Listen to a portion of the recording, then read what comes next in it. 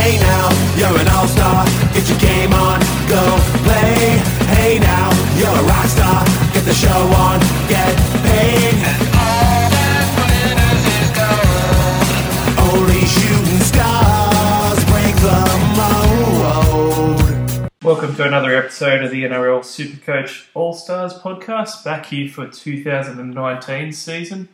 Pumped to be back, guys. First episode for the year, so of course for this one we had to get Billy on board to bring in the new year of 2019 Supercoach season. Billy, how's it going, mate? You're all ready for a big season? Oh, I hope so, mate. It kind of feels like one long one rolled into one. Haven't really stopped. But had a couple of days break. It's kind of sad, but ready to rock and roll, mate. Looking forward to some footy at the end of summer. Yeah, me too. I've probably once December hit, I started to get really itchy. And I started putting a lot of hours for it and doing probably a little bit of over planning and stuff. But it's a pretty exciting season, I think, that we've got for 2019. There's quite a few changes, and obviously a tumultuous off season to say the least. So I'm pretty happy to get the footy started, so we don't have to watch any big puppy videos. Yeah, mate, steer clear of those.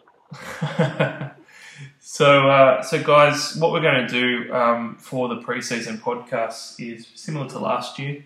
We're going to go through and preview some different teams, and each one we're going to try and get through 3 to 4 of them, and we'll go through each team with the ins and outs, and also some players that you probably should watch out for who might be relevant, and discuss them. We'll have some guests on along the way and everything.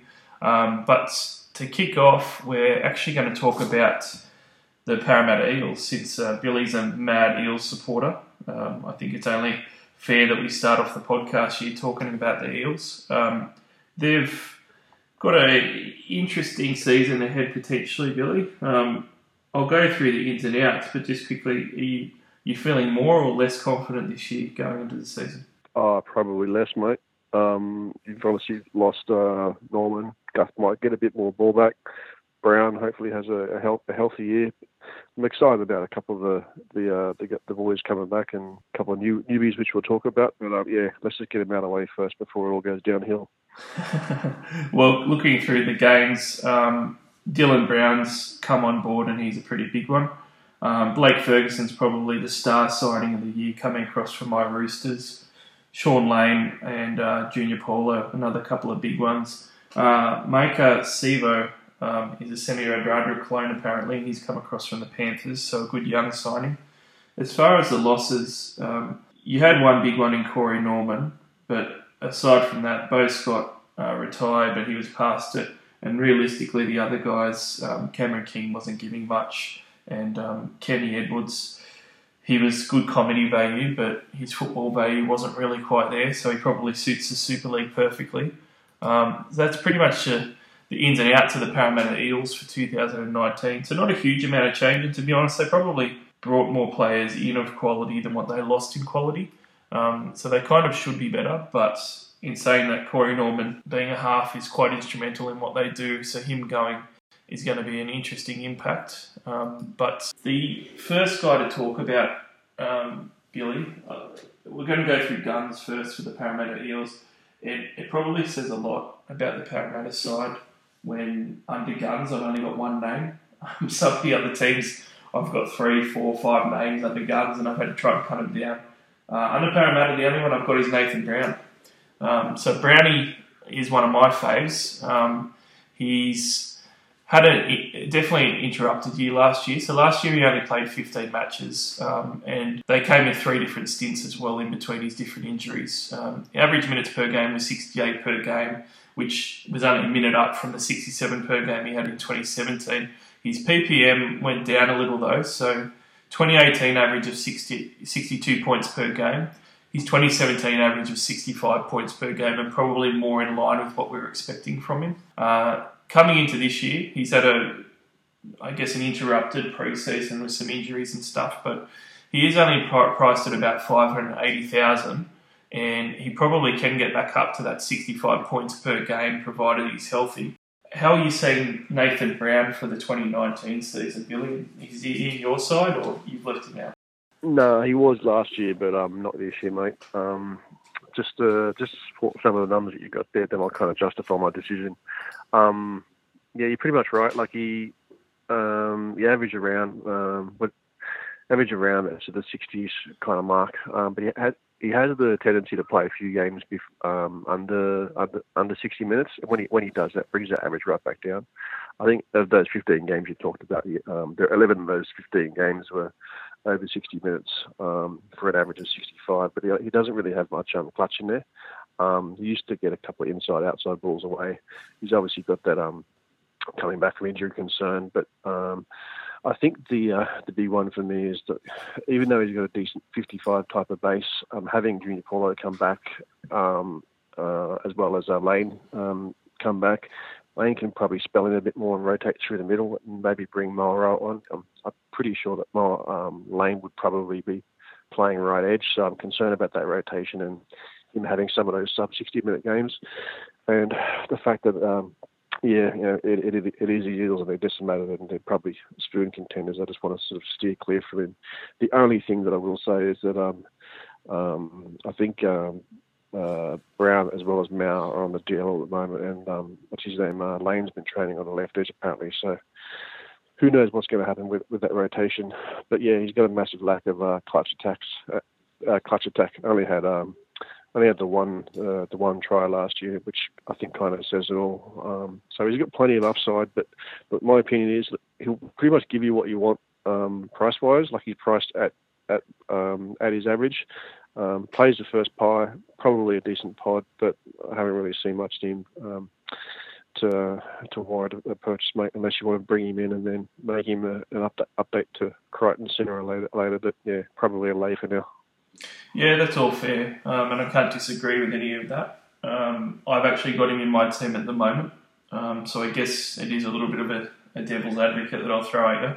But I don't think we're too far off on our opinions on Brown anyway.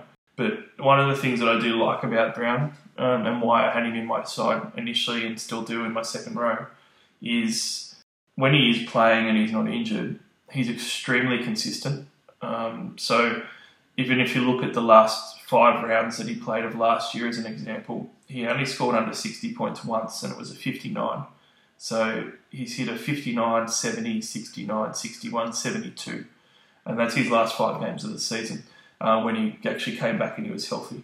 So it's remarkable consistency, and even if you go back to the year prior in his 2017 season numbers, he was actually even better. As far as how he could rattle off points, it's like it reads like a charm. You've got like 79, 71, 62, 61, 91, 62, 71. His consistency is amazing when he's healthy. So I'm putting him in my team at the moment based on him being healthy. If he's healthy, I think that I am going to get 65 points a game off him, and that's why. But there's some players where you can get 65 points a game that are going to be more reliable than another guy getting 65 points. So, for instance, Brown, you mentioned, doesn't have a lot of clutch attack. So what that means is his 65 points is much more reliable to me than somebody who relies on a lot of attack, like a Fitzgibbon from Newcastle, for example. They might give you 65 points, but you might go through 2 weeks of 40s and then he hits a ton to get that 65 average, whereas with Brown, I really like knowing every week that I'm going to have 60-something points like clockwork, and I think that's really, really valuable. Probably the other thing with him as well is, even though his clutch attack is lacking, I really like his base attack, how he can offload, which he sort of put away a little bit last year, but I think that was more because of injury, is really great, and his work rate and his offloading ability, is what gets him that consistent 60s. So, am I selling you at all, Billy, in his consistency, or are you still not interested? No, not interested. Reason is because, he is consistent, but he's consistently going to give you what you paid for. You're not getting more than what you paid for. That's the only way to win Supercoach, in my opinion. So I don't want to pay a 61 average and get a 65. I'd just rather pay someone like a Tolman at 50 and get a 60 average and use that saving to upgrade elsewhere. That's just my line of sight, mate. Yep. No, that's fair enough. And I actually got into an interesting strategy debate with someone the other day about this very thing, and I think I said to them, you can't only be buying guys that are underpriced to make money on them.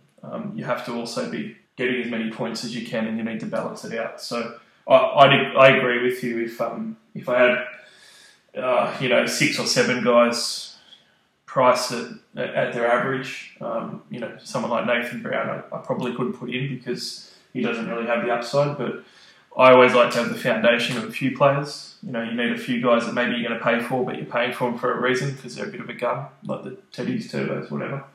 So I don't mind doing it for Brown as a bit of an anchor because I'm going to take some risks and some upside elsewhere. But I think that we both agree that he's a pretty fair call to have, but there's also some other options, so it's a fair call to leave him out. I reckon he's going to be in for a good year, provided he's healthy though. Really like him, like the fact that he plays the first bye. That's another big plus for me. So that's all the Parramatta Eels guns, Billy. That didn't take very long to get through them.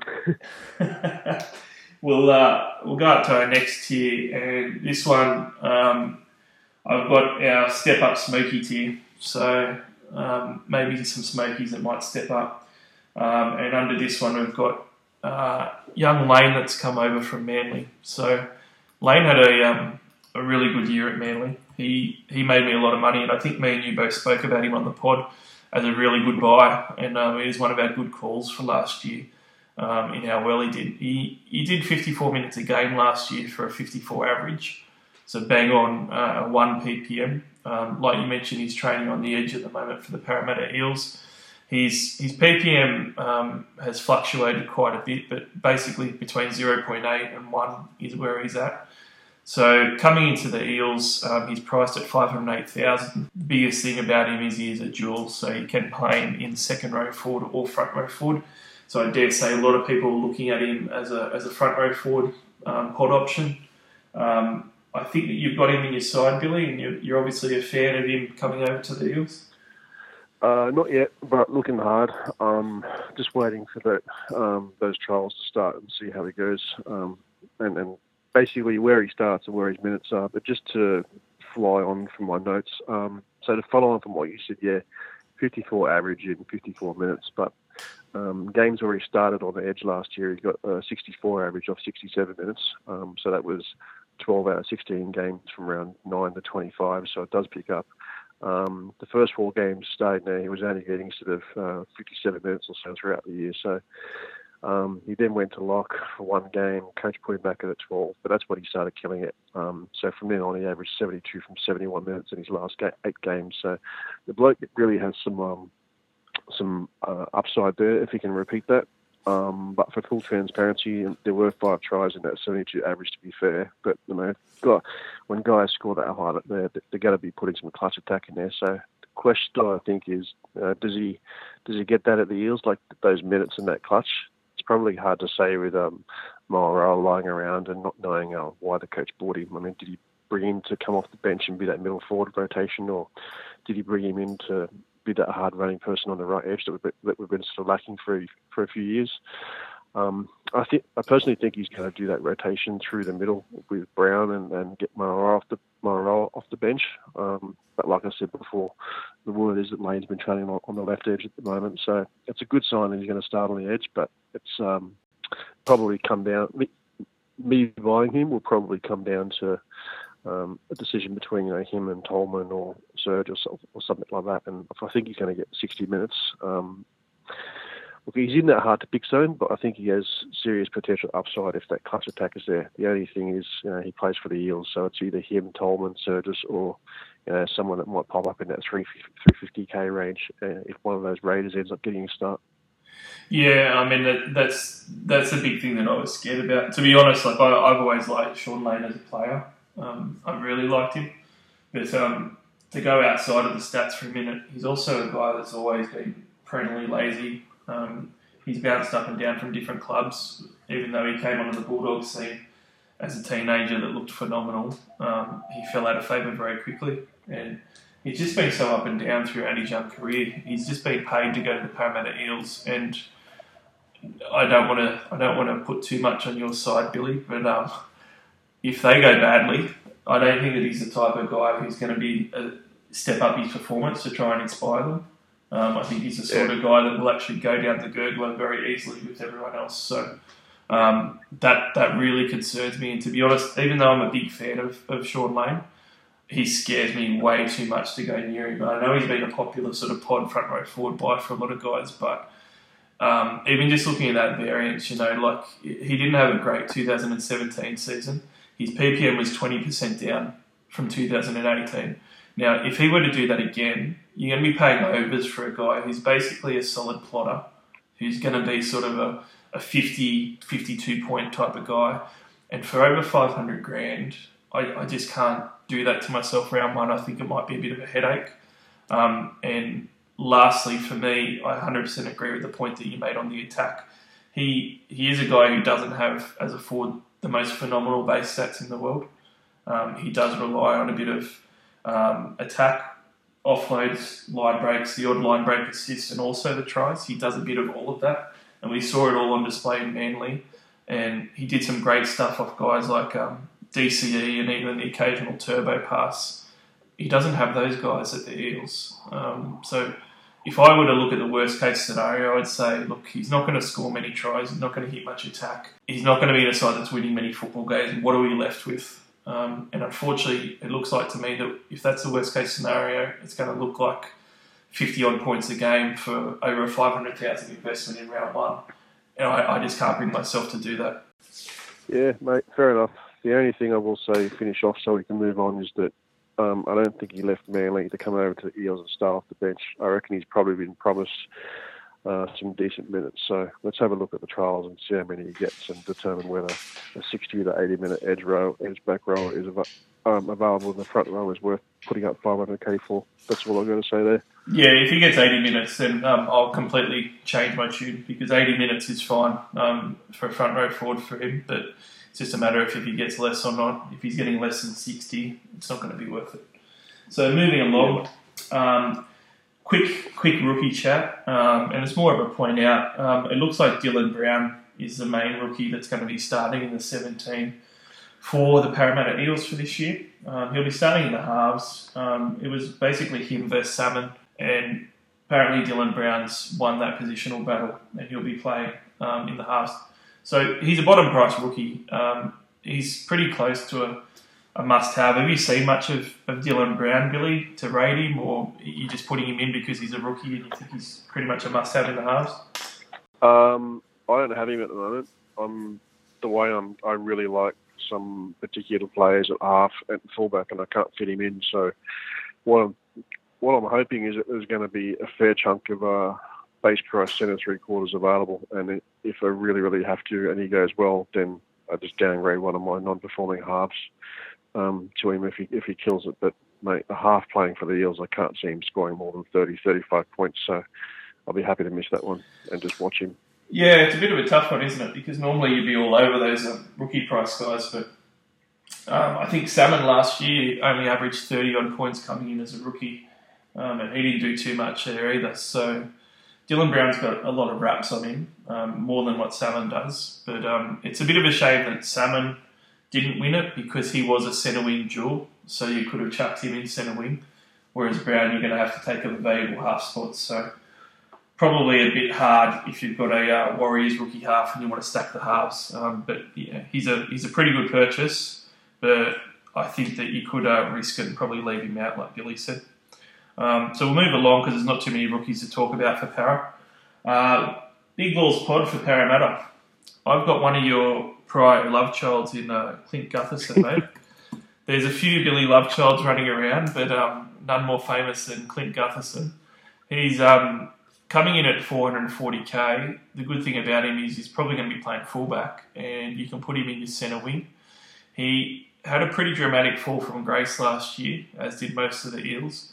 Average score of 47 a game, coming off a 2017 of 67 points a game, which is what made him so popular. And the year before, even, he was 50 points a game. So it was his lowest scoring year in 3 seasons.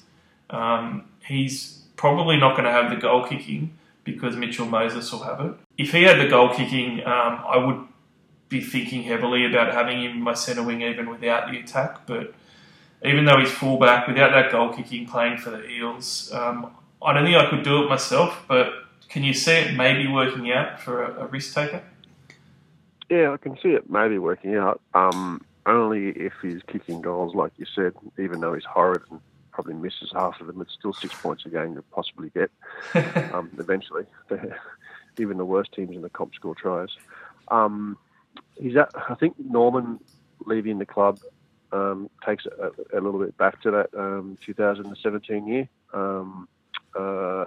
Halves are probably looking to him a little bit more at the back, so maybe he gets more opportunity rather than him, Norman, and Moses probably fighting it out for a bit of the ball. Maybe that's one of the reasons why his average was down a little bit, apart from moving around to centre and six and fullback and not really sort of establishing himself, as well as coming back from that injury. I mean, it was a horrific injury, so everyone needs to get a bit of confidence. So that's probably why he only averaged 40 in his sort of first 6 games back after injury. But like you said, he went to 6 and came back to fullback, and he kind of averaged 58 from there with only 2 try assists. He was kicking in the first 3 games, but like you said it before, it doesn't really matter much because he missed half of them. So it didn't really help him at all. Yeah, look, mate, honestly, my opinion here, if you're struggling and kind of need a mid-price player at your centre three-quarter, look, he's an option. But I think unless the Eels really show some trial form, he's going to be around 10 points per game unders. That's at maybe he's a short-term fill and a quick upgrade to a lateral type buy. Yeah, that's all I can say, mate. He's probably one of a stepping stone this year, not an underpriced keeper. Yeah, and one of the things I didn't like about last year is even though that he had quite a bad injury that he came back from, he couldn't put together more than 2 games that were decent scoring games. He would always have a 26 or 41 or something in him after putting together 1 or 2 games. He could not put it together, and that's probably going to be the story of the Eels season. I think a lot of their attacking players are going to sort of look like that when you're looking down their points. Not something that you really want in your team. Yeah. Even in that year where we were all wanting for the point scoring, mate, he's not a turbo. He's not going to give you like 130, 140 point game. So even if he does take off, you're not missing much. So he's a mid-price fill if you want, but if not, it's not going to kill you if you don't own him. So yep, that's it. No, agree. So the last guy on my list is under our mistake tier. So this guy's going to come across as quite a surprise to a lot of people. That I'm going to call him a bit of a mistake or an error for the 2019 season. But I was all over Blake Ferguson last year. He was one of the best purchases I made early on in the season. He really held my season together, and he was phenomenal in real life and in fantasy. He scored 65 points a game for the Roosters, and that was far and away his best season. The 3 years before, 49, 51 and 50. So 65 points a game was heavily increased on what he's performed previously. He was try scoring. He had the best base in the league for centre wing options for Supercoach. Amazingly enough, he finished the season either second or third in total metres, which was crazy for a winger. When I say that as well, it's crazy for a winger when Blake Ferguson wasn't the type of winger like an Addo Carter run 100 metres to get his metres up or anything. He was doing it through 20 hit-ups a game and the occasional 20-metre sprint for a try. So I think Tomalolo was number 1, or Roger Tuivasa-Sheck. Those guys were fighting it out for metres. But Blake Ferguson was third. So he had a great year. I actually expect him to go back to his 50-point numbers. And at 611,000, I think we talk about chasing last week's points. I think people are chasing last year's points if they're bringing in Blake Ferguson this year. Yeah, I'm not chasing last year's points, mate. I think if you go back to our first podcast last year, you asked me if there's one player that I think will be a breakout in the Chooks. I said Ferguson, although I wasn't brave enough to pick him. I ended up getting Rapana instead, which was an awesome move. But yeah, I'm going the opposite this year, mate. The only reason you would pick him is if he was doing a positional change and going to a better half like Cronk. He's doing the reverse this year, so a no-brainer. I think everyone's doing clear of Ferguson, mate. Yeah, there's a few people that aren't, but I'm going to say stay away to those guys because, it's definitely a mistake to me. I think you're going to be very disappointed. And to finish off on the Blake Ferguson saga, there is some rumours around as well that he's not been the best off the field and stuff. And going to the Eels, mentally, I think it's a completely different side of environment to a premiership winning Roosters side with a lot of form, halves and playmakers and stuff. So, a lot to not like about Blake Ferguson for this year. Don't go near him. So, Billy, that's all the Eels wrapped up pretty much of significance. Was there any other significant Eels that you wanted to throw out there to chat about before we move on? Not a significant Eel, but just a significant stat. This is just one to watch. So Manu Mao, his season average from 2015 to 18, he was 54, 58, 62, and 63. But remember last year, probably what not many noticed is that when Brown was injured between rounds 6 and 12, he actually rotated through the middle a bit. He scored 3 tries in those games, and his average lifted to 72. So if Brownie is injured or doesn't come back well enough, and for some reason Manu Mao ends up rotating through the middle instead of Lane, get ready to pot up because his average should lift a bit, at least sort of 65. So it might be a good watch coming into the buys. Yeah, that's a good watch for sure. He's been a buy planner special in prior years when the Eels have played the first buys. So good one. So let's move on to another Western team, the West Tigers.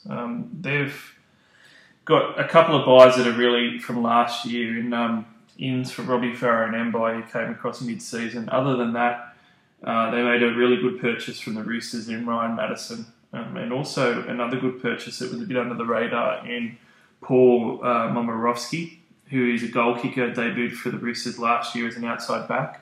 He's a pretty good player. I don't know if he's going to crack the side, but he's one to watch.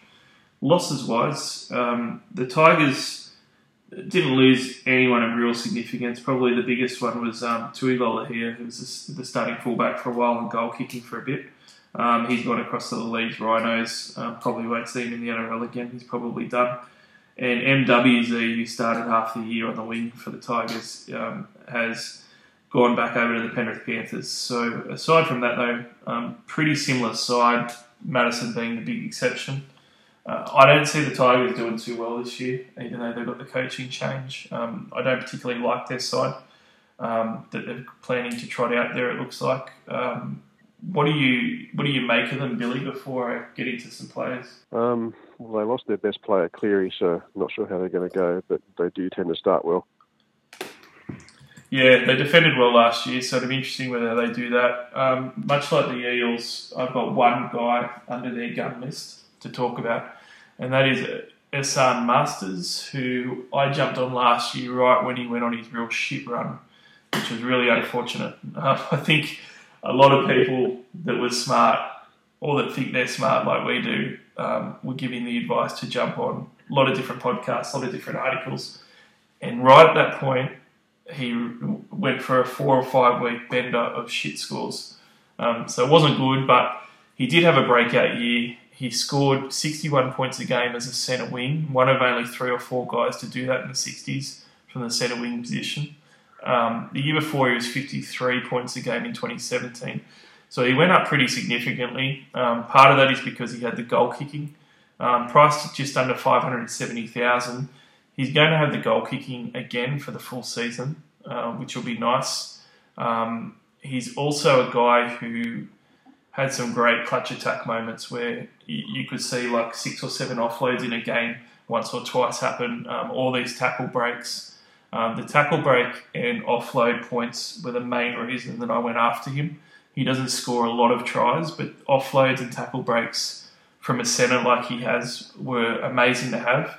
I did look at him, Billy, but decided that $570K was a bit rich to really pay for a centre wing in a side that I don't think will go too well. How do you sort of see Masters' season going? I concur. Exactly the same, mate. The bloke averaged 61, like you said. But just going into the stats a bit more, just to show some patterns rather than just punch out numbers to everyone. I actually, just to get a better idea, I had a look at his 5-round rolling average throughout the whole season, and his 5-round rolling average was never higher than 70. It will always drop off once he hit that 70 mark. It always used to peak around the high 60s and then drop right back with a rubbish score. It was only actually 7 out of those 24 games he scored above 70 either, but there were no massive tons. He scored, his highest scores were 103, 101, 91, 89, and 73. So that kind of tells me that he'll never, ever be a VC option based off those stats. And in my opinion, he'll never be a captain option. So there's no point buying him for a potential upside. He's not high flux, so he won't give you that leg up that you need within the first 5 rounds, because that 5-round rolling average means he'll always get caught up by someone else. So the only reason really to buy him is if you basically just want to save a trade, or if you just really like that draw of sort of Manly, Warriors, Dogs. It is a good start, those 3 teams, but all games are at home until round 4, and the Tigers usually start kind of well. So like you said, look, he's not the worst decision, and he kicks goals at the centre 3/4. And I did an article for a small group of people the other day that shows that centre 3/4 kicking goals usually equate for about 50% of a top averaging centre 3/4 by the end of the season. So the only reason to buy him now is if you think you're just going to sit and forget. Otherwise, forget him. Yeah, agree. One of the things that we didn't mention with the Eels, because it doesn't really matter, but I'll mention with the Tigers because it might matter a little bit more, is that their draw is quite good. The first three games are at home. Manly, Warriors and Dogs are 3 sides that I think will be out of the top 8 and are going to struggle. The next 2 against Penrith and Broncos are pretty tough, but then they go to Parramatta to play them, and then they play the Titans at home. So you could argue that the first 7 rounds of the West Tigers draw are up there with the best that any team has really for Supercoach purposes. So particularly that round 6 and 7, Parramatta Gold Coast double, that could be phenomenal for Masters, but that's the glass half full. The glass half empty is I just don't want to spend $570k on him looking at the spine and what that side projects to be. I just think it's going to be a bit too tough. Yeah, agree, mate. It's probably better off just getting someone like Capewell. 200k cheaper, same output maybe, or same output almost. Well, to sort of do a bit of a comparison, because he is a premium centre wing. He earned that last year. But as a bit of a comparison, as a player comparison for price, Latrell Mitchell is almost identical price. And I think if you just, in a vacuum, said to someone, you can only have one centre wing, do you think Latrell's going to score better or Masters is going to score better? Everybody's going to say Latrell. So if you're spending that type of money, why aren't you just buying Latrell for? To me, that's the easy purchase out of the 2. And one thing, just real quickly, I think from memory, I think Roosters played the Eels round 3. So if you want lateral for that highest scoring game potential, you probably want him from round 1. If you want him for that game. Yeah, for sure. And then so Latrell's sort of a like for like comparison. If you're looking at a draw for draw comparison, the Canberra Raiders have a fantastic draw, and even though he might not go too well, Jared Croker's another goal kicker who will save you $70,000. So again, you can save $70,000 on, say, Jared Croker going in instead of Masters. Use that somewhere else and still get a goal kicker with a great draw. So I just see too many other options. Unless you're going to stack your centre wing, that's the only reason I could see you going for an Ursa Masters for round 1. So, and that theory doesn't work, does it? No, not this year. Guys, don't stack your centre wing this year. But if we get anything right on this podcast between me, Billy and all the other guys that come on, I think we're definitely going to nail the fact that stacking your centre wing isn't going to work for this year. But let's move on to the next one on the Tigers list. Bit of a step up, smoky character. I'm going to go for Mahe Fonua for this one. Fonua already did step up last year, but then he had that injury and he didn't quite come back the same. But for that period of time, people brought him in as a cash cow. And then all of a sudden he peaked in price and everybody sort of said to each other, I don't know if I can sell this guy. He's just turned into a complete gun. And he just kept producing. He ended up with an average score of 52. That didn't really tell the story though, because for a good chunk of period that he came on the scene, he was averaging 60s and was one of the few centre wings that were actually doing it. So his value per dollar was massive. So his 52 points a game isn't particularly fair. He did a lot better than that. He does have that fantastic draw to start with, like I mentioned before. I know that you were a big fan of Fanua last year and you were talking him up as a keeper of the future. At 483k, he's basically almost 100 grand cheaper than Masters. Could you see him, outperforming or maybe being a guy that you put in your centre wing from round one? Oh, I'd take him over Masters. Put it that way. Let me just. I've got a bit of a write up here. Let me just take over for a sec, and I'll supplement those stats that you just gave me. All right. So 2018 average 52, like you said. The first 6 games before he got injured, the average was 60, so it's 8 points above. First couple were on the wing for a 61 and a 64, but then he had 71, 62, 42, and 57 at the centre. Of those 6 games, he averaged 11 points in tackle bust, 23 points in hit-ups. Not bad, but that was 6 games in total. They include the wing ones, all right? So if you now go and just have a look at the 4-game sample, just from his games at left centre alone, hit-ups went right up. He averaged 35 points a game in goddamn hit-ups, 12 points a game in offloads, always effective. I think he missed 1 for the year, 9 points per game in tackle busts.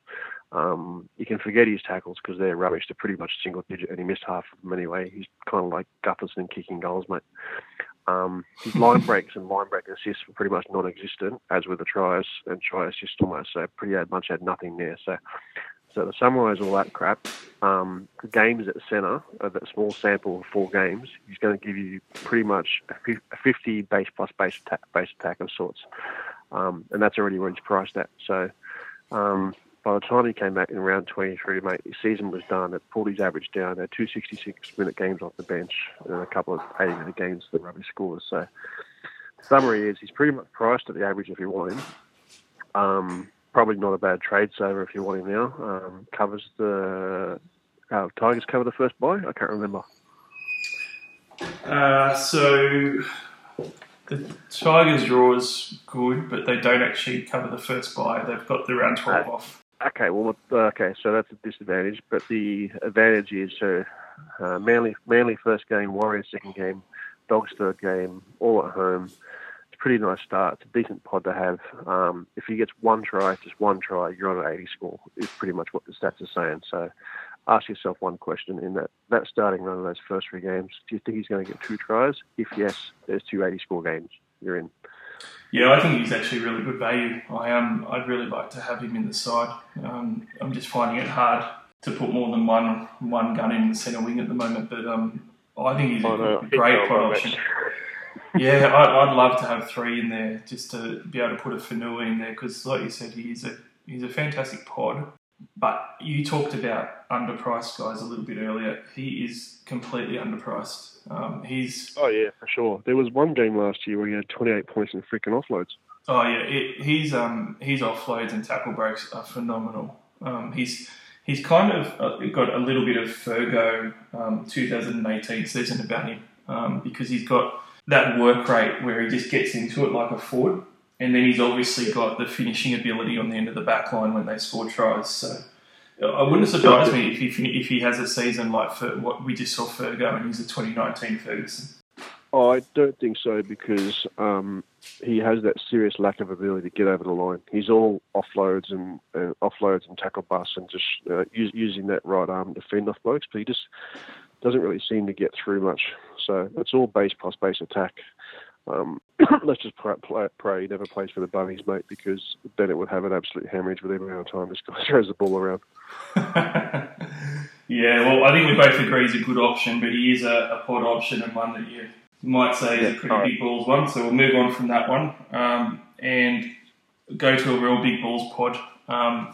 This one's a bit of a different one, and that is Josh Reynolds. So hear me out here. I don't think Josh Reynolds is a good Supercoach player by any stretch. He's basically been mud for Supercoach his whole life. 2018, he had 41 points a game, 42 points a game the year before, 52 points in 2016, and 44 in 2015. He's a low 40s Supercoach player. The reason that I pick him out as a bit of a big balls pod is because they do have a good draw, and there's rumours that he's going to be starting in the halves. If he's not starting in the halves, don't touch him with a 10-foot pole. But if he's starting in the halves, you have the ability to put him as your second hooker, which is a real tough position for a lot of people to fill in. Everyone's probably got their primary hooker, who's either going to be Cook or a premium pod hooker. But no one's really got the second hooker locked down, and no one really wants to spend too much money on it. $309,000 for Josh Reynolds is cheap. He will probably get up to $400,000 pretty quickly. All he needs is a bit of attack, and he's got the draw to do it. He probably just needs that starting halves jumper to be an option. Would you agree? Yeah, mate. That, like you said, that 2016 average scored 1,250 points at an average of 52. If he's just starting sixth, mate, yeah, there's 50 points for a backup hooker for a guy that's just going to make cash and be an easy stepping stone to someone. It's a decent plug. Yep. So I think that he could be a pretty good pod if he's starting. Aside from that, I was just going to mention with the Tigers as a mistake, even though all these guys that I'm mentioning is a bit of an error for 2019 to put in your side. They're some of my favourite players. I put Ferguson down before, and now I'm going to say Ryan Madison. Even though he's one of my favourite Roosters 18 months ago and didn't want him to leave. He had a great season last year where he scored 56 points a game, up from 48 the year before and 41 the year prior. He's going up every year in his performance, and he was really, really good for a stretch last year, scoring 60s as a centre wing.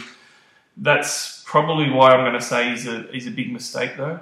He was valuable last year and a great player to have because he was a forward that was playing in your centre wing. Anytime you can do that, it's going to be a premium option because you know you're going to get someone hitting 50s at a minimum, and it's going to be a real solid foundation to stabilise your centre wing. Without the centre wing dual ability, Madison is a forward who's going to score low to mid 50s in the Tigers pack probably. He doesn't have much offloading ability. He relies on running off good players and good halves to create any attack for him. He's not going to have that at the Tigers like he had at the Roosters. I don't see him progressing. I only see regression in what Madison offered compared to 2018 to 19. I agree with you. You want to know why? I want to know why. Give me the numbers. How many games did the Tigers play last year? How many games did the Tigers play? Yeah, let's just say 20, 25. Yep. Guess how many line breaks their number 12 had the entire season? 3. 1. Guess how many tries their right edge had the entire season? 2. 1. Get him. That's some killer stats there. That should just kill Madison dead. Probably the other good thing to compare it to as well is the other guys around the same price bracket that you could buy instead. $520,000.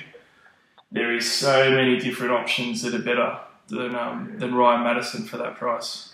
Yeah, and just to support that theory, don't say, but Cheekham was rubbish or Rochelle was rubbish, because that was Alloy, Cheekham, Garner, Rochelle, and Elijah Taylor. 4 different players. Only one of them scored that right edge in hundreds and hundreds of minutes, so forget him.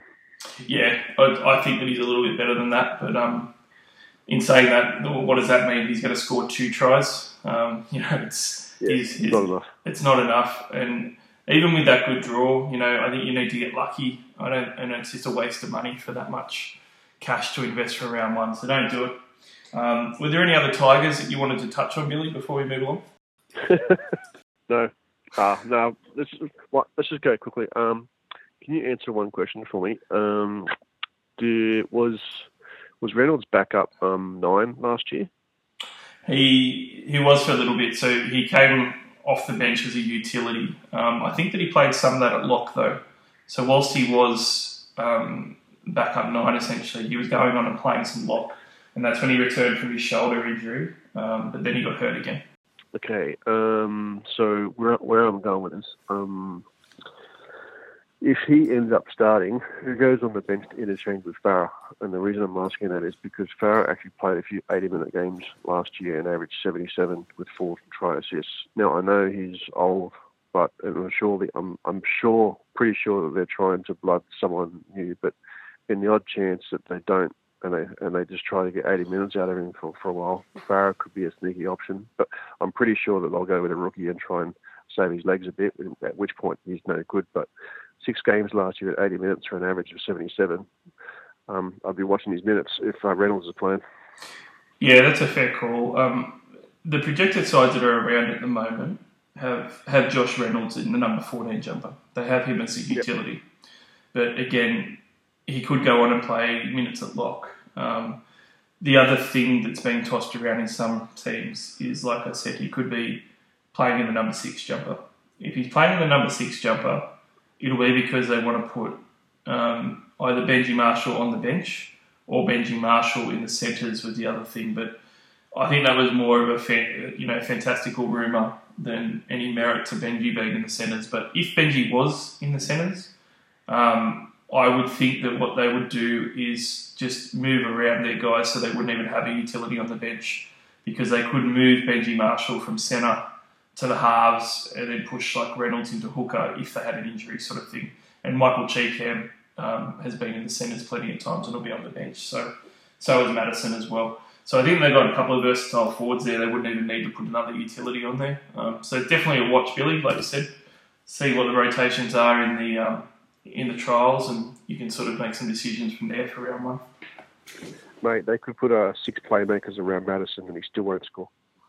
No, it's funny because he used to have the ability to attack a lot more, but I think at the Roosters he got a lot more conservative and he got turned into a forward. He used to be a half. So, yeah, let's just move on from the Tigers because they're not the most exciting team to talk about. I had that 2 beers just to get through that team. Well, thankfully we're going on to a better team, Billy. The Penrith Panthers. There's a lot of good quality players in the Panthers outfit for 2019.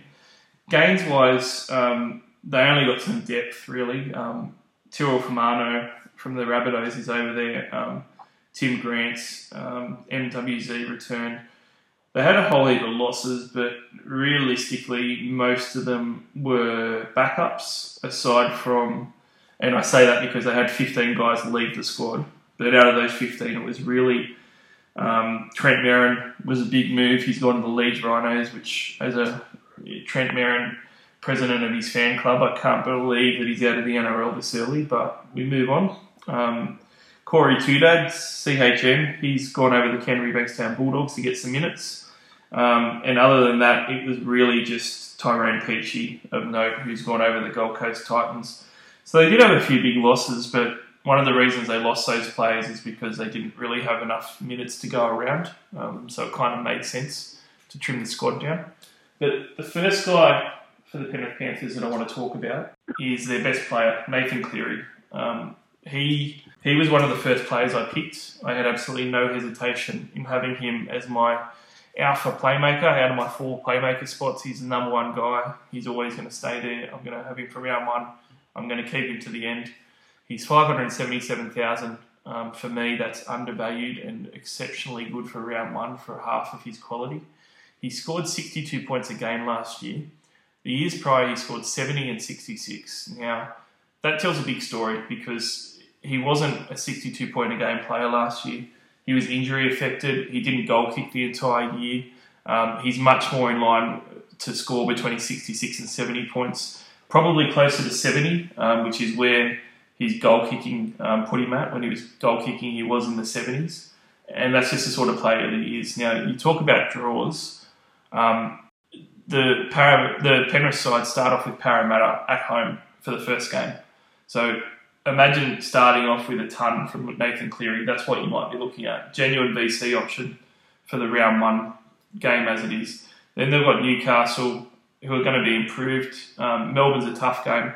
But then they get the Tigers and the Gold Coast Titans, 2 teams that I think are going to struggle for the year. So 3 out of the first 5 for Nathan Cleary are home games at Pepper Stadium. And they're also games where he's playing pretty easy opposition for an attacking half and also a goal-kicking half. I can't speak highly enough about Nathan Cleary, Billy, and I'll be honest, I'm absolutely flabbergasted the amount of teams I've seen without Nathan Cleary in them. I can change that. I originally didn't have him in my team to start with, but then I went and had a look at the draw and started to rethink, and then I dug into the numbers a little bit. And so, like you said, all right, 2018 average 61. Here's the kickers. Average when not kicking goals, 46. Average when kicking goals, 74.2.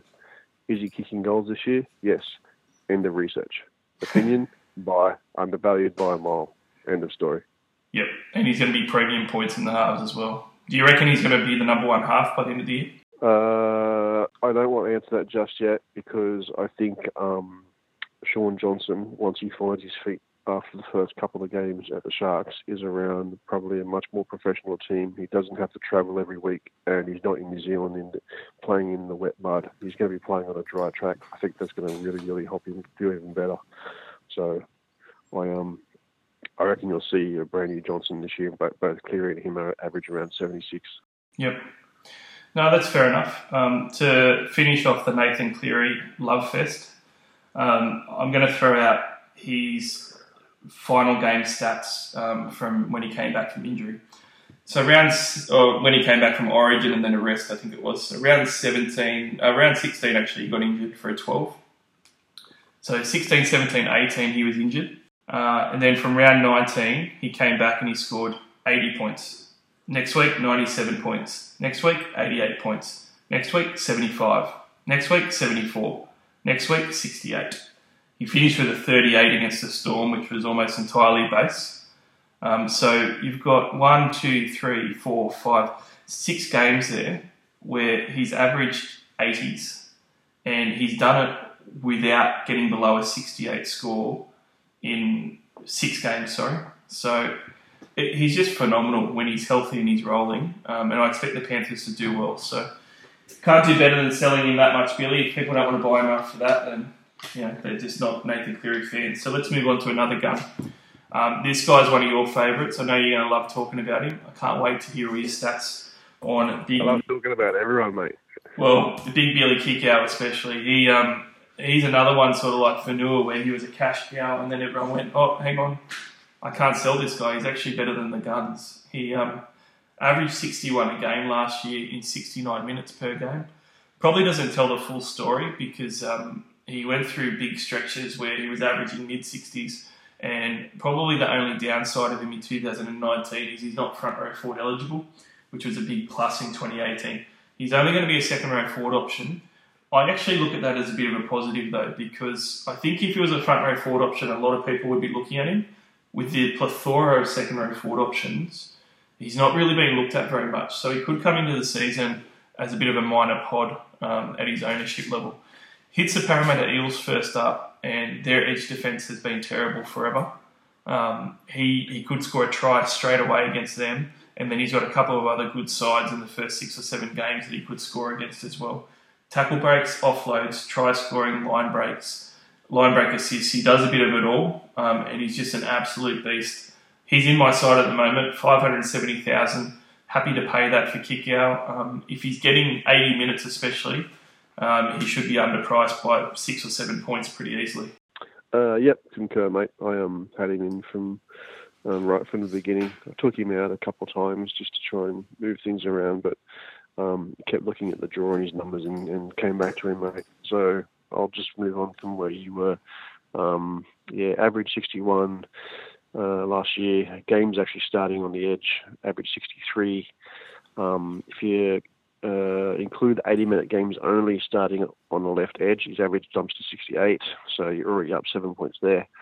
The other couple of games are at 74 minutes, but he seems to get junk time stats a lot right at the death. So, like you said, starts the season with Eels, Knights, Storm, Tigers, Titans. That's really nice. But funnily enough, his lowest scores of 2018 actually came against those teams. He only averaged 55 against them, but that was in 70 minutes, so was skewed a little bit. So he's still going to get 660 at least.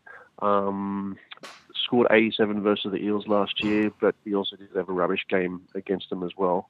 Caveat there is that Eels absolutely suck defensively on the side that he's playing, so there's a massive tick there for round 1. He plays the first bye. He won't be any cheaper. He also seems to have gotten a bit better as the year got on, like you said.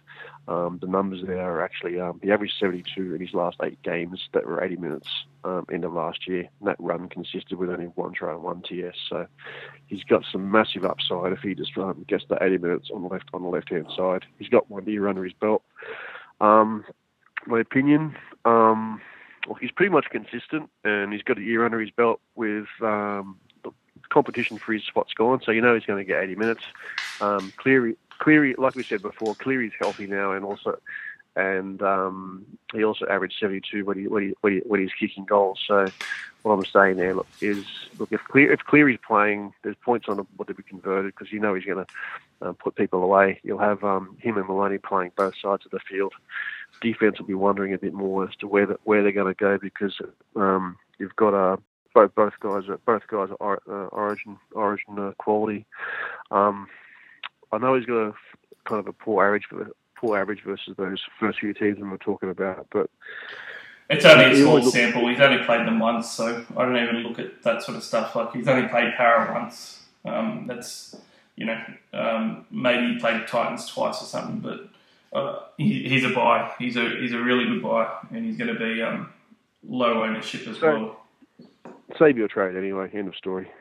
Yeah, definitely. And he's exciting to watch. Penrith has some really exciting Supercoach players. Like, I'm excited looking at Nathan Cleary and Kikau on what I can get from those guys. And yeah, put him in your side, guys. You'll thank us later. Other people in your head-to-head comps won't have him, and he'll run all over him. So let's move on to some big balls pods, because I've got a couple from the Panthers I want to quickly touch on. On a podcast last year with Wilfred, we had a bit of a disagreement, I'm pretty sure, on this guy. I brought up Wanger Blake as a guy that, hang on, this guy's gone under the radar and been scoring 70 points a game in centre wing. He might be a buy, even though he's 450k. Other people didn't think so, but he went on and he had an exceptional run last year.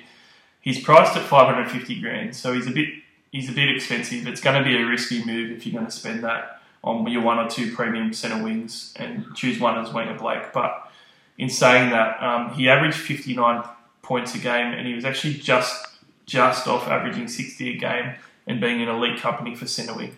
So take the name away from it. If you actually look at his numbers last year, he actually finished in elite centre wing territory pretty much. And in doing that as well, he was a guy that did run away with attacking stats versus the worst teams. So round 1 again, Parramatta, round 4 Tigers, and round 5 the Titans. Those 3 games could be anything for Wanger Blake. If he starts off firing like he was in 2018, he could do really, really well. And Billy, I'm going to throw over to you, but I just want to show you the sort of run that I'm talking about first. He went on a try-scoring run, an attacking run that was as good as any centre wing last year. He actually had, I'll just read him out. He came back from an injury layoff where he was out for a little while, and he hit 59, 91, 73, 82, poor game of 26, which he then backed up with a 79, 66, 59, 85. So that's 6, 7, 8, 9 games that he came back from to finish off the year, and only one of them was poor, and only one of them was below, he had 2 59s in there. So basically only one out of those 9 games was below a 60. It's just an amazing run that he went on. 68.9 average to be exact. Yeah, he just killed it, didn't he? Yeah, I don't know why I haven't looked at him yet. I haven't even opened his stats to have a look. But yeah, that run for the end of the year was amazing. He the only thing that brought him down was his 3 scores, but before that, 17, 25, and 22, and they were versus some of the worst teams in the comp: Dogs, Cowboys, and the Eels. So not sure what happened there. Maybe they just went other side. But to put those in perspective, he was out from round 6 to round 17.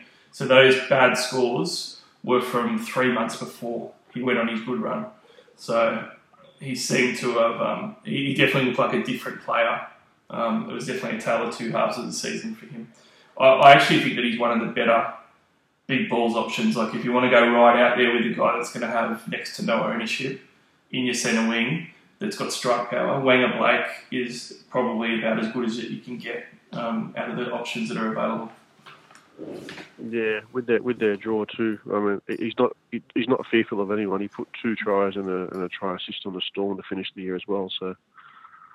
Yep, he's definitely one to think about, guys. If you've got a solid side, and this is what I normally say to people that ask for advice, and they say, look, I want to take a risk on such and such player, and normally I say, well, what does your side look like? Because if you're taking risks on 2 or 3 players out of your 25, that's a good move. You should do that. That's great. But if you've got 20 pods out of your 25 players, you're just going to get smashed because they're pods for a reason. They're not all going to work out. You can only take some calculated risks. So if you've got a side round one where you haven't taken a chance on many players, Wenger Blake probably fits the bill perfectly for some attack. Now, just to play devil's advocate here, mate, I'm not shooting you down. The only thing I'm going to say is he had a try or a try assist in pretty much every single one of those games. His clutch attack just went mental. Oh, I did. His base is pretty piss poor. Oh, he is. He's got terrible base, and I'm not saying that he's a definite buy or anything. He's a big balls out there buy if you want to take a bit of a risk, because he is a try scorer. He's a genuine attacking weapon, and if you think that run at the start's going to be good, he could put you ahead. But wait, I just know he's already priced at the $51. Do you think that'd be worth it? If you're not going to get a ton out of him ever. Yeah, I still think it's worth it. Scores 3 tries. You'll have to score 3 tries to get it. Well, in that first 5 weeks, I'd be pretty confident that he's going to score a few tries. But again, it's a gamble. It's definitely a gamble. I'm saying it as well because I think that the Panthers are going to be a high-scoring team.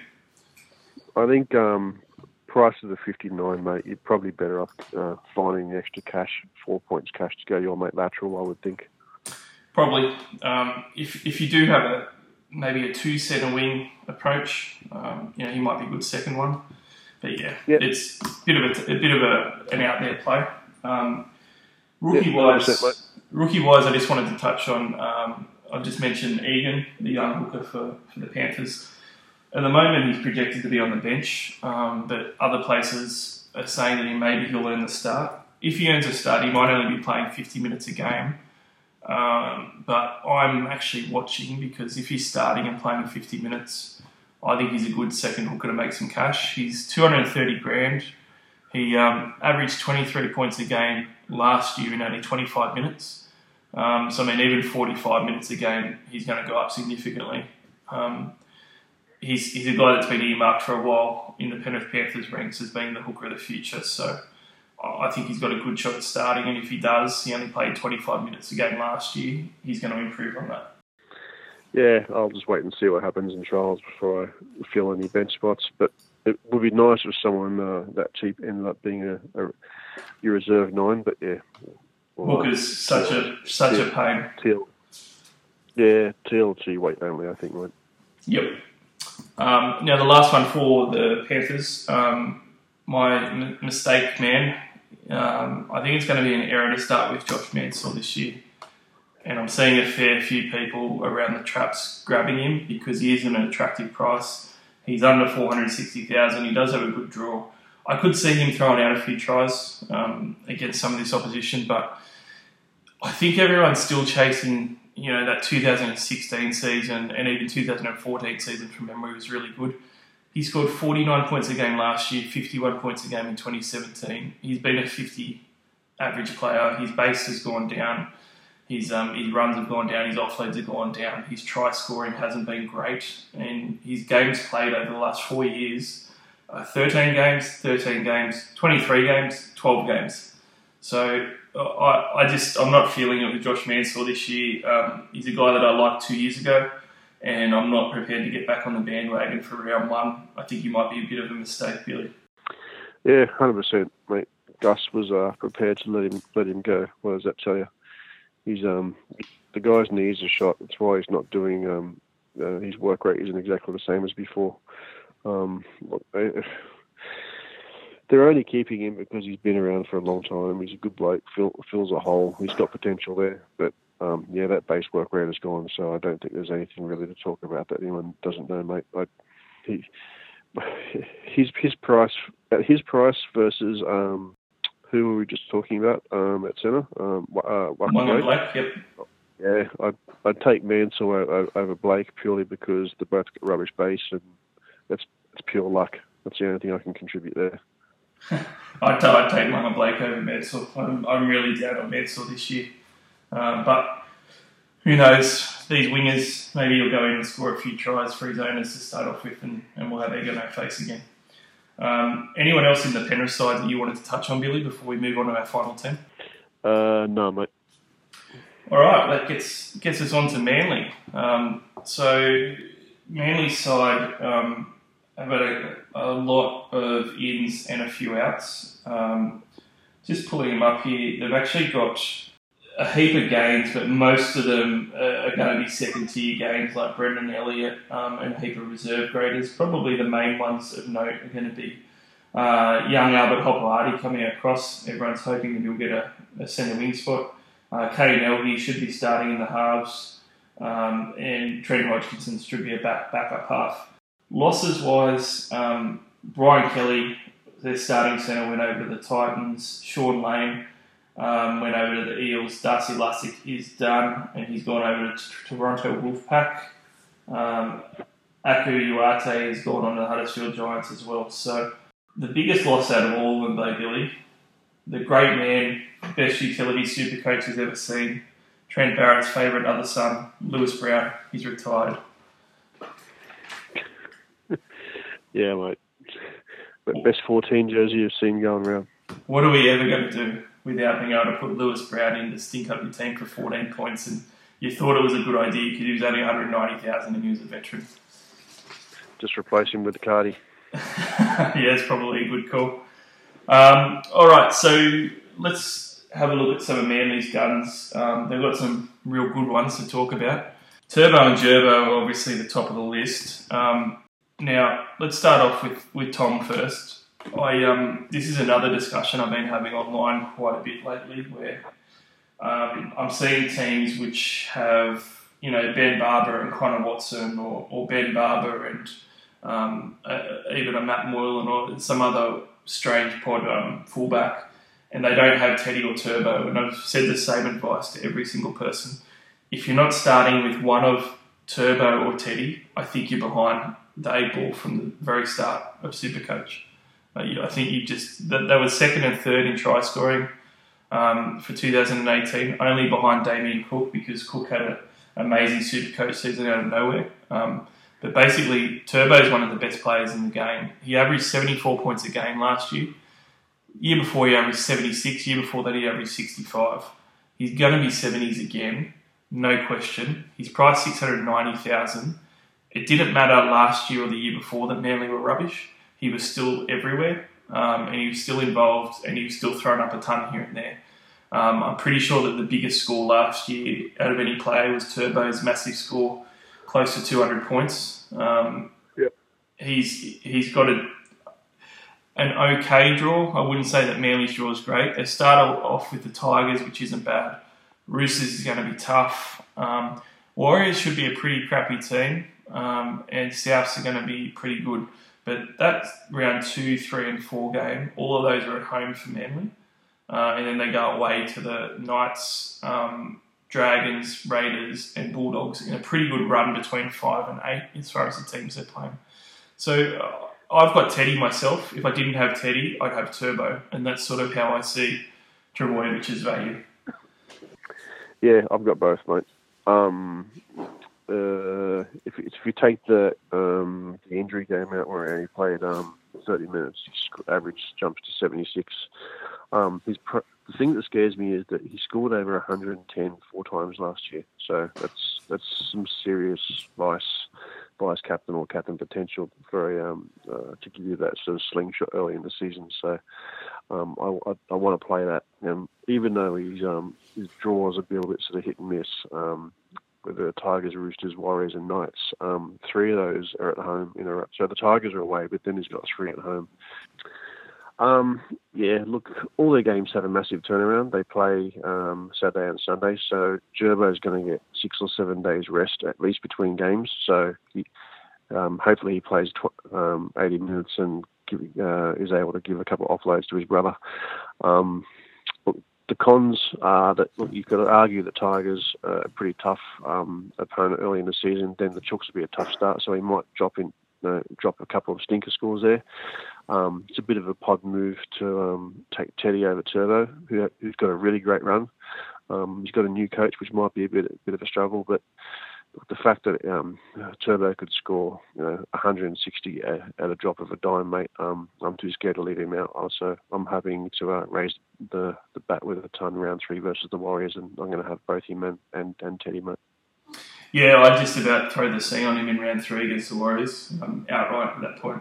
I think it's a pretty good move, but I actually don't have Turbo, only because I wasn't going to afford both gun fullbacks, so I had to choose one. And digging a little bit into it, I ended up choosing Teddy over Turbo. Now, that's not to say that Turbo isn't a great option. If you go both of them or you decide Turbo over Teddy, completely fair enough. Just make sure you got one of them. But my reasons were that Teddy's draw is better than Turbo's. They were basically like within a point of each other, so they're going to do similar stuff.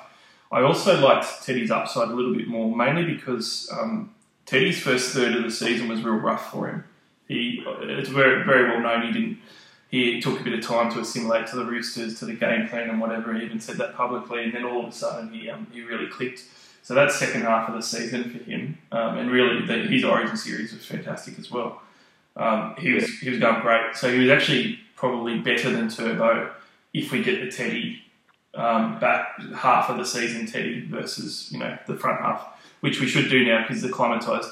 The final point with Turbo, though, that I noticed, Billy, is that even though he had some massive scores and he was pretty great, he had more stinkers than what he ever has before. So, points that were sort of 40 points and under, he's never had as many of those the last couple of years as what he did last season. And I don't expect Manly to do too great this year, so I think that he's probably got a few lower scores in him than what maybe Tedesco has is all. Yeah, I know what you're saying. Teddy averaged kind of 80 from round 9 last year, so from round 10. So I owned Teddy at the beginning of last year, and like you said, he just looked like it took a while for him to click. Like he didn't know where to pop up. He was constantly sniffing around, but just never got anything. And then all of a sudden, he started getting those short balls. You could see him. You could see him in a bit more. You didn't have to scream at the TV saying, "No, where's Teddy? Where's Teddy? Get in there!" So, yep. I think you're very astute. If you're going to choose between the two, I would go Tedesco, but I have a fear of missing out with regards to our Turbo. Hence the going both of them and going very, very lean in a couple of other areas. Yep, and that's you might end up being in the best position out of all of us doing that. It could pay off big time, Billy. So Turbo, great option. Another great option is his brother Gerbo. So Jake Trbojevic, this is going to be a little bit different of a discussion because I know that you've got him and I actually don't. So he averaged 71 points a game last year, 73 points the year before, 66 the year before that. So he's one of the top forwards that you can get. 667k. He's also one of the most expensive. He is the most expensive forward that you can buy as well. I purely have left him out, Billy, because of his price. It basically meant that I could have two other premium forwards rather than say, Jake and a mid forward. So instead of Jake and like a 450k mid, it made me able to afford Kikau and also another gun forward like a Nathan Brown or one of these other guys. So I prefer to go depth. I've really stacked my second row. I think I've got like 5 guns in my second row at the moment, and I couldn't do that build if I had Turbo. So I know at some points last year he actually dropped a bit. He did get through a lot of work, but he also got some games where he was heavily penalised too, giving away 2 or 3 penalties a game, and he even got a couple of sin bins. So I was hoping that he was maybe going to start a little bit slower and drop $100,000 or so for me to get him in later on. Yeah, that's what I was hoping last year too, and it was working. But then he just dropped a game where he had a couple of assists or a try or something. So Yeah, look, he averaged 72 last year, but without a try, he averaged 61. But unfortunately, he pumped sort of 7 of those, so it kind of kept propping him up. He's a constant danger, especially with his brother around. So if you're going to buy sort of Teddy, I'd kind of think about supplementing with Gerbo, because if Teddy's going to score big, you know who's going to be giving it to him sort of half the time. So you may as well benefit from the assist as well. Turbo, not Teddy, you mean? Yeah, sorry. Yep. Like I said before, all games are on a Saturday or a Sunday, so he has a decent 6-day turnaround, so he's got that rest and recovery time. He's not really a pod butt, so you're pretty much going to be crowd surfing with him. The cons are he doesn't really have any sort of massive upside. He's not the type of guy who's going to score 130. He's going to give you either 60 or 90. So if you don't have him, it's not going to really be a massive issue. I've had a rethink over the last couple of days, and I looked at Crichton's stats from 2017, and the fact that he was just a consistent decoy runner last year, and he scored 2 tries or something the entire year, as opposed to Gerbo's 7, and he's now going to be running off Cronk. I'm more concerned about not owning Crichton than I am sort of Gerbo, so I've kind of dumped him for Gerbo at the moment, mate. That's a really... dump Gerbo for Crichton. Yeah, that's a really good point. I actually I told a fib before. I originally didn't get Gerbo because I wanted the depth in my team, and then I ended up dumping Cook to get me Angus Crichton. So I guess you can look at it like I have chosen Angus Crichton over Gerbo as well, and I'm really happy with Crichton. Crichton has a work rate right up there like Gerbo does, but he also has the attack, and he's going to be playing in a better team. So I really like Crichton as an alternative. He's also cheaper than Gerbo. Not only Gerbo last year as well, I was constantly on Gerbo watch, so I was well aware of his stats. And I can tell you that as a non-owner at the start, I was happier more often than I was sad not owning him, because he busted out 115 points in round 2 last year and had 66 and 73, but then he went on exactly the type of run that I was hoping he would go on, because 40% of super coaches own him. And he scored 51, 62, 44, 62. And then he had a couple of good scores, 88 and 114, but that sort of 4 or 5 game run of 60s, 40s and 50s, he replicated that again later in the season. 56ers and 65s and 60s, they're good scores. But when you're paying almost 700 grand for someone, it's not that good a score, not for the money that you paid. You can get the early 60s out of a Nathan Brown that we spoke about, and he's over $100,000 less. I'm just thinking I'm just going to leave him out. Yeah, 100%. And just to go back on that Crichton thing, mate, I just pulled him up really quickly. When he played off a half, he was actually giving him the ball. Mate, he averaged 80.9 in 80-minute games to the Rabbits when he was actually getting the ball. So last year was just an anomaly where he just got nothing. Cronk won't be the same, mate. I would much rather take that potential 80 over Gerbo's 72, which is what he's already priced at. Yeah, and Gerbo looks like he's going to be 50% owned at this point, looking at some of the ownerships at the moment that will fluctuate. So it could end up being a fantastic move, a really good pod move to not own Gerbo and go for other players. Back row is probably the most stacked position in Supercoach. There's so many back rowers for 2019. It's a perfect storm to just sort of pray that Gerbo, averages sort of 58, 60 points to start off with. I reckon if you were going to drop Gerbo, I reckon the equivalent would probably be Reece Martin, 80-minute kicking, edgy, probably score the same. Yeah, he's another good comparison. But let's move on, because I feel like we're all Trebojevic out. I'm just going to touch on another gunner there real quickly, but I'm not going to go into it too much. They're running short on time a little bit. Marty Tapau, he was one of the premium front row forwards last year. He is 600k. There isn't very many good forwards to put in your front row at the moment. He averaged 65 points a game last year, exactly the same as 2017, 61 and 58 the 2 years prior. So he has been pretty consistent. His minutes were lower than what they have been for 3 years at 51 minutes a game. I'm not going to get him, but I'll admit it that I did look at him because front row forward is so scarce. Would you be happy to get Marty Tapau as your number one prop forward, or would you prefer to grab some of the other guys? No way. No. He's always been that type of guy who could play sort of 45, 50 minutes and score 120. But I just don't want a guy who I don't know how many minutes he's going to play. Look, you never know. A, you don't know how many minutes he's going to play. B, you don't know how many offloads he's going to throw. 3, you don't know when he's going to punch someone in the head from behind and get suspended for 4 games. He's just that unknown.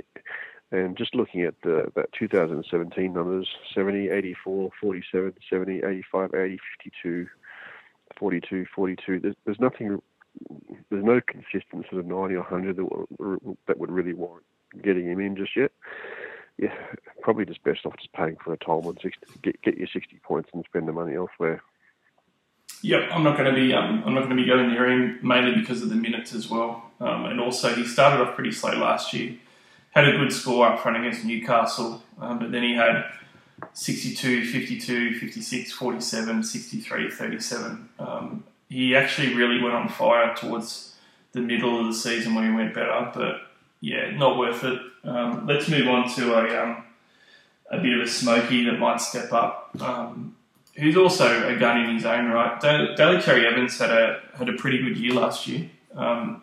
He took over the goal kicking from Dylan Walker, and I think that was the key. When he got the goal kicking, he really kicked on.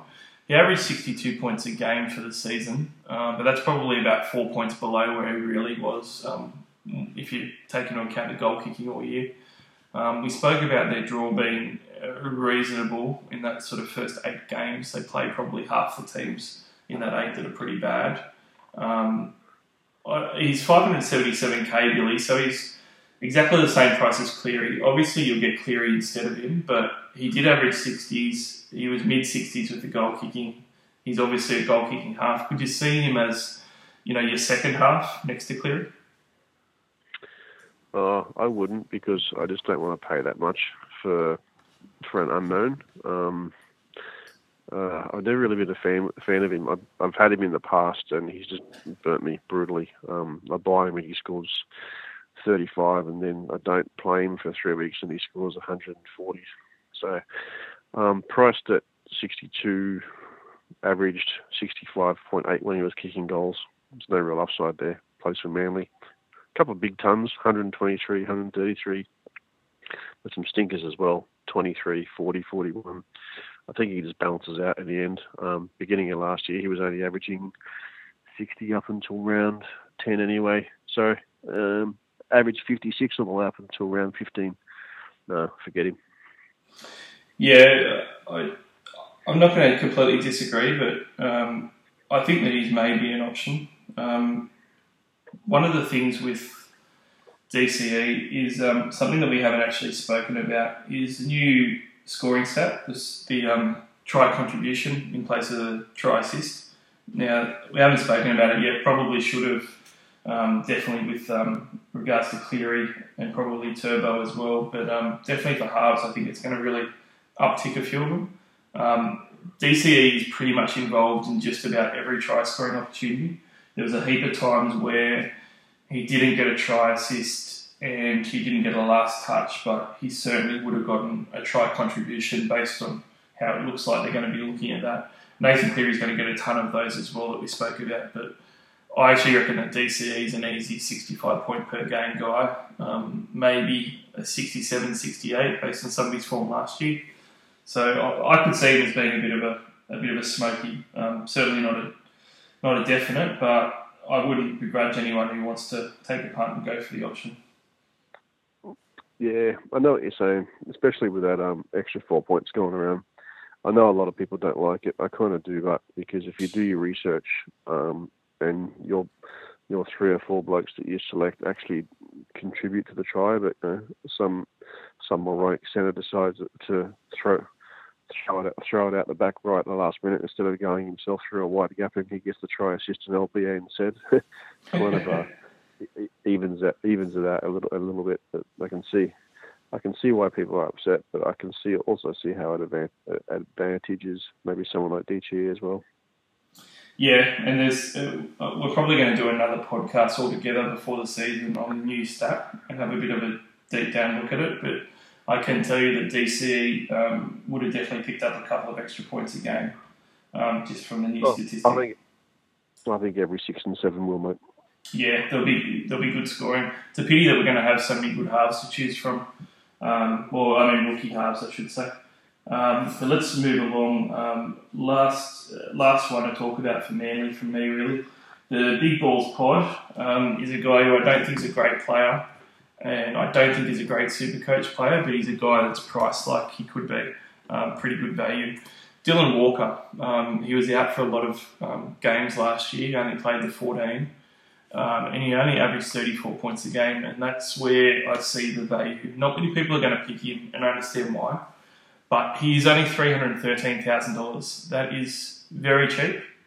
Good mid-range price. It's the cheapest that he's ever been in Supercoach. His score last year was 34 a game. That is significantly below what he did the 3 years prior. He had scored 56 a game, 45 a game, and 52 a game the 3 years prior to 2018. Even if he only goes up to 42 points, an extra 8 points, that's a 30% increase on his scoring, and that's going to be a decent increase on his price to get to $100,000. The upside is that he could get even towards 50 points because he's done that pretty easily 2 out of the last 4 seasons. If you get towards 50 points, you're looking at maybe 150 to even $200K, depending on where he falls. So I actually saw him as a bit of a decent play for the centre wing. There isn't many guys around that 300K mark that has his upside and his pedigree from the prior seasons. That's the only reason I was looking at him. Am I completely crazy, Billy, or am I maybe onto something with Dylan Walker? I think you're a little bit crazy, dude. I remember having a look at him for actually no, I wasn't having a look at him at all. I just remember being in some head-to-head comp a couple of years ago. And he scored 137 against me, and I lost a round. Then I thought, you know what? He scored a 73 the week before and a ton, so that a couple of weeks before that, kicking goals. I might get him in for the bye coverage. And then he scored 14 and 26 and 16 and 21. Oh, he had a very poor year last year. And then this was the year before. And then I promised I'd never buy him again, and last year was justified. But I wouldn't be going back there, mate. He's just one of those players which I think is past his prime. You're probably looking at a Mansour type player and living in the past a bit. Yeah, well, I've agreed with you most of the night, so this is a good time to disagree. I'm not looking at him for his past performances. I'm just looking at him from a value point of view. I don't expect to really be playing him much at all. Aside from the first few rounds, he's really just there to make money. He's only $300,000. So I mean, good comparison point. Mansour is $120,000 more expensive than what Dylan Walker is. I would rather spend. I made a big mistake there. Mansour is $150,000 more expensive than Dylan Walker is. I would much rather purchase Dylan Walker and spend $150,000 somewhere else than purchase Mansour, if that makes sense. Yeah, true, mate. I suppose the purpose of this pod is to chat about the pros and cons of every player, not to convince everyone to have the same team as us. So yeah, for sure. Yeah, I'm just looking at him as a bit of a smoky money maker. Might not work out, but if you don't want to spend money on your centre wing at all, and you're not really investing much in there, and it's mainly rookies, and you're going to have 2 mids instead of 1 gun, Walker and K-Paul might be your 2 mids to get you through the first few rounds and try and get some money. That might be a different type of team build to the 1 or 2 guns. Aaron Gray, if you're a bigger tight ass like me. Well, Aaron Gray we'll get to in the Cronulla pod, but mate, he's basically rookie priced. He's a rookie. He's a rookie. Speaking of rookies, that's the final thing for Manly. Albert Hoplati is the only real rookie option for them. Hopefully he gets a wing spot. I'm going to say, to me, this is the first chance out of all 4 teams that we've been able to talk about centre wing rookies. If you get a centre wing rookie named as a star, I reckon that you basically got to put him in. That's the one position for a rookie where I think you pretty much have to get him. If you get a rookie forward, even a rookie half, you can maybe let some of them go. But when you've got so many spots in your centre wing, and with how easily they can go up in price from scoring tries. Yeah, I think Ruben Garrick, I think Wacko mentioned he's been training at centre. He's probably in the line for starting centre spot at the moment. So he's 164k, just FY. Team trial and team this Tuesday watch. Yeah, if he gets a spot, that would be great, and have to consider him as well. He a lot of the teams that got put out, he wasn't actually in there for the centre spots. They had Moses Suli and Dylan Walker in there, but Moses Suli could easily get kicked out. Yeah, and there was also talk of Hopewade sort of coming in later in the season too. Yeah, that'll be annoying. We want as many centre-wing rookies as we can get this year. All right, well, that'll do it, guys. That's our team previews for 4 of the teams out of the way. Our next one, we'll actually be having Wilfred, our past champion, on, and we'll be getting VK on as well in a couple of pods' time as well, another former winner, to give some insights and previews on 4 teams too. But that was fun for the first one back, Billy. Yeah, mate, your guests only get better from here. Well, thanks for coming on board, mate, and I'll catch you later. Good luck with the team. Thanks, brother. You too, buddy. All right, guys, so you can download us the same as last year or stream us on SoundCloud. Just search for NRL Supercoach All-Stars. Otherwise, we'll be available on iTunes for you to download as well. And we'll also be sharing around on the Facebook pages as normal, but please follow us on Twitter too, because you'll get the latest updates and when the pods are coming out and everything. You can follow us at NRL_SC_All-Stars. And follow us on there, give us a plug, certainly share it around, let your friends and stuff know about it, and hopefully you enjoy it. But we'll be back again next week with a new one with 4 new teams. Until then, good luck making your round 1 sides, guys, and thanks for listening again for 2019.